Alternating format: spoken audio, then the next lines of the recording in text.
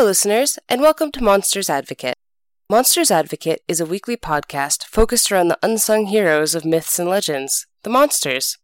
We'll take a look at some monster-centric myths and legends, some not-so-ancient cryptids, and everything in between, and try to sort out possible origin species, biological impetus for why they do what they do, and why we love to hear about them. So, chances are, you the listener are not, nor have you ever been, a World War II aviator. Nor probably were you a Japanese citizen during the Middle Ages. You may not have even been alive in the 1st century. But, chances are, you probably have something in common with these people. You, too, have had a piece of technology inexplicably fail you. You've felt guilt at some point over throwing away an old stuffed animal. And, perhaps most commonly, you've been startled when something you could have sworn was in one place turns out to be in another. This week is all about monsters that hate the saying, everything in its place. So let's take a look at creatures messing with your kitchenware, frying your electronics, pretending to be treasure, and taking revenge for being thrown away. Now our first guest is a creature you've probably heard of, not in the least because it has a movie named after it. The poltergeist, German for noisy ghost, is a classification of spirit that interacts with the physical world through phenomena like loud noises, knocking, or, the reason the spirit makes our list, destroying or moving objects. Poltergeists are most commonly thought of as a particularly nasty ghost, but poltergeists can also include other supernatural entities, such as elementals or fae. Unlike ghosts, poltergeists are also unique in that they generally aren't attached to a specific location, but instead attached to a specific person or type of person.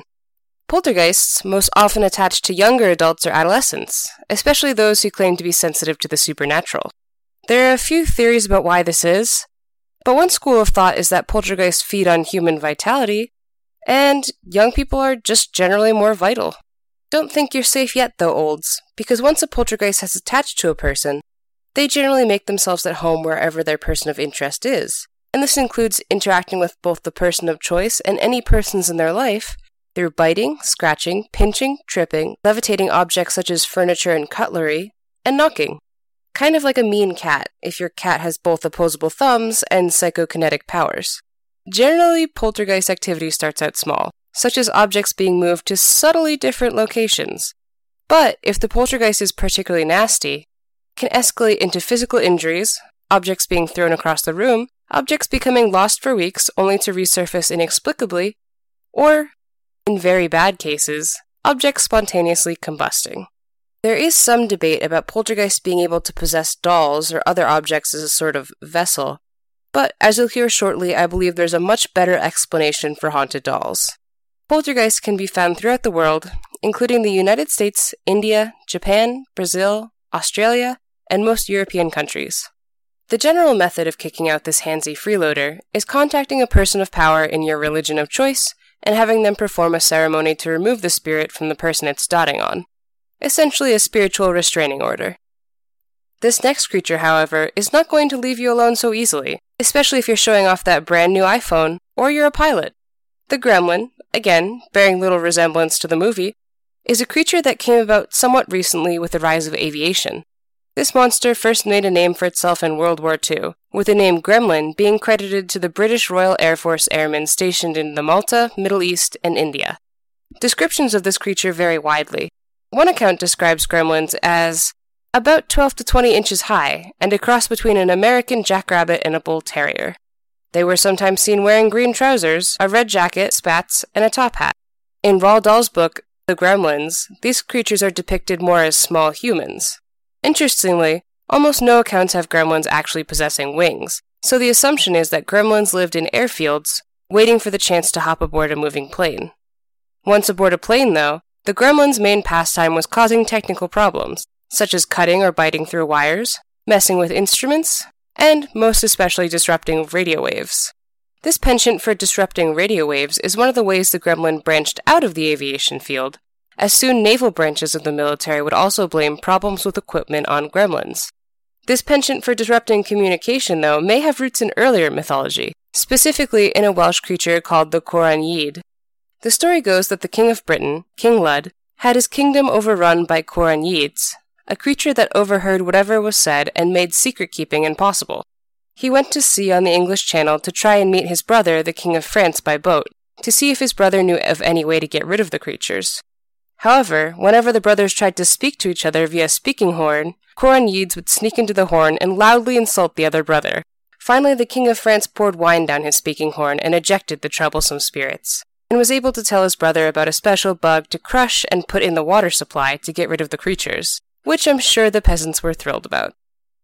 Initially, Allied pilots suspected that gremlins had enemy sympathies, as it seemed a disproportionate amount of Allied planes had technical failures. However, an investigation was made into this claim, and it was found that the enemy aircraft had equally vexing mechanical problems, thus proving that, like the Coran Yeats, the gremlin is an equal opportunity saboteur. Which brings us to the gremlin now. The most famous gremlin appearance in modern media is the Twilight Zone episode Nightmare at 20,000 Feet from 1963, which has been parodied by many shows since, including The Simpsons. While this famous scene still deals with planes, the gremlin attacks a commercial plane, and this subtle jump from military to civilian has prompted the idea of gremlins as equal opportunity tricksters for other technology such as factory machinery, cars, household appliances, and cameras. Children's shows such as So Weird, Are You Afraid of the Dark, and American Dragon Jake Long have featured this new, mechanically non-discriminatory gremlin. And though it hasn't happened quite yet, I have no doubt future children's shows will have gremlins that sabotage smartphones. Before we get to our last main monster, I wanted to briefly mention a newish monster that fits this category too well not to mention, but doesn't have a traditional folklore origin per se.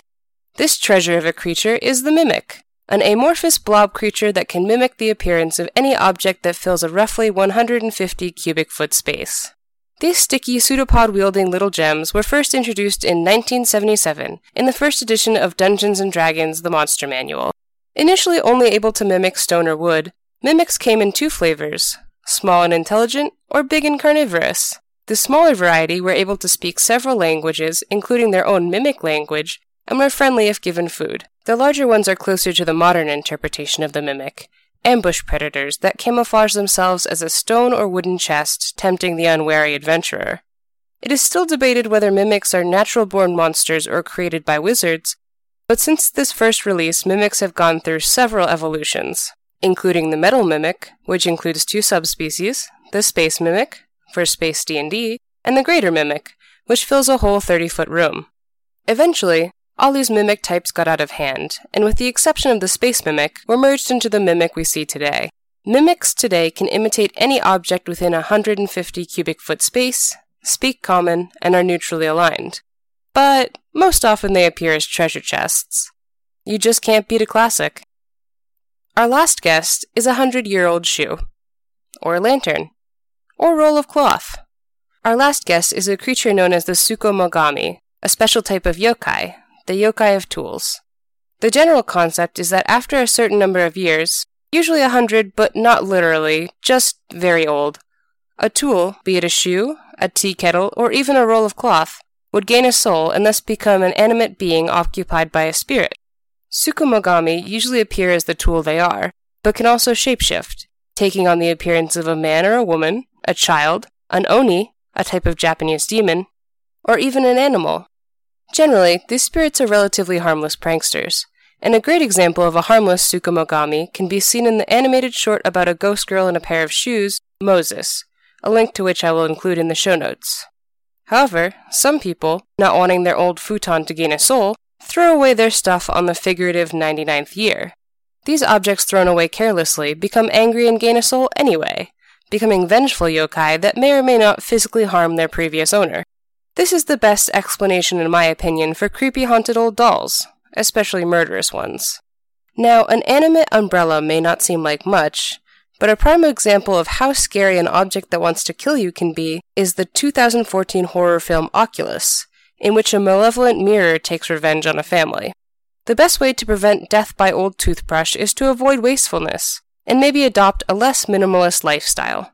However, if you just want to get rid of Woody & Co. without any dark repercussions, there is a solution. There are ceremonies in Japan that take place to this day to console discarded, broken, and unusable items. The object is left in a shrine with other unwanted objects, and a ceremonial blessing is said over them. the ceremonial blessing prevents a spirit from entering the object, and the subsequent ritual incineration is a comforting just in case. That's all for monsters that mess with your stuff. I hope you enjoyed these objectionable creatures, and if you're curious about any more of these stories, check out the show notes to find out more. Intro and outro music is by Scott Effington. Lastly, if you like what you heard, please rate and review us on iTunes, or consider donating to our Patreon. Every little bit helps, and more support means I'm more motivated to do the best job I can to bring you more monsters. Thank you for listening, and remember, anyone can be a monster.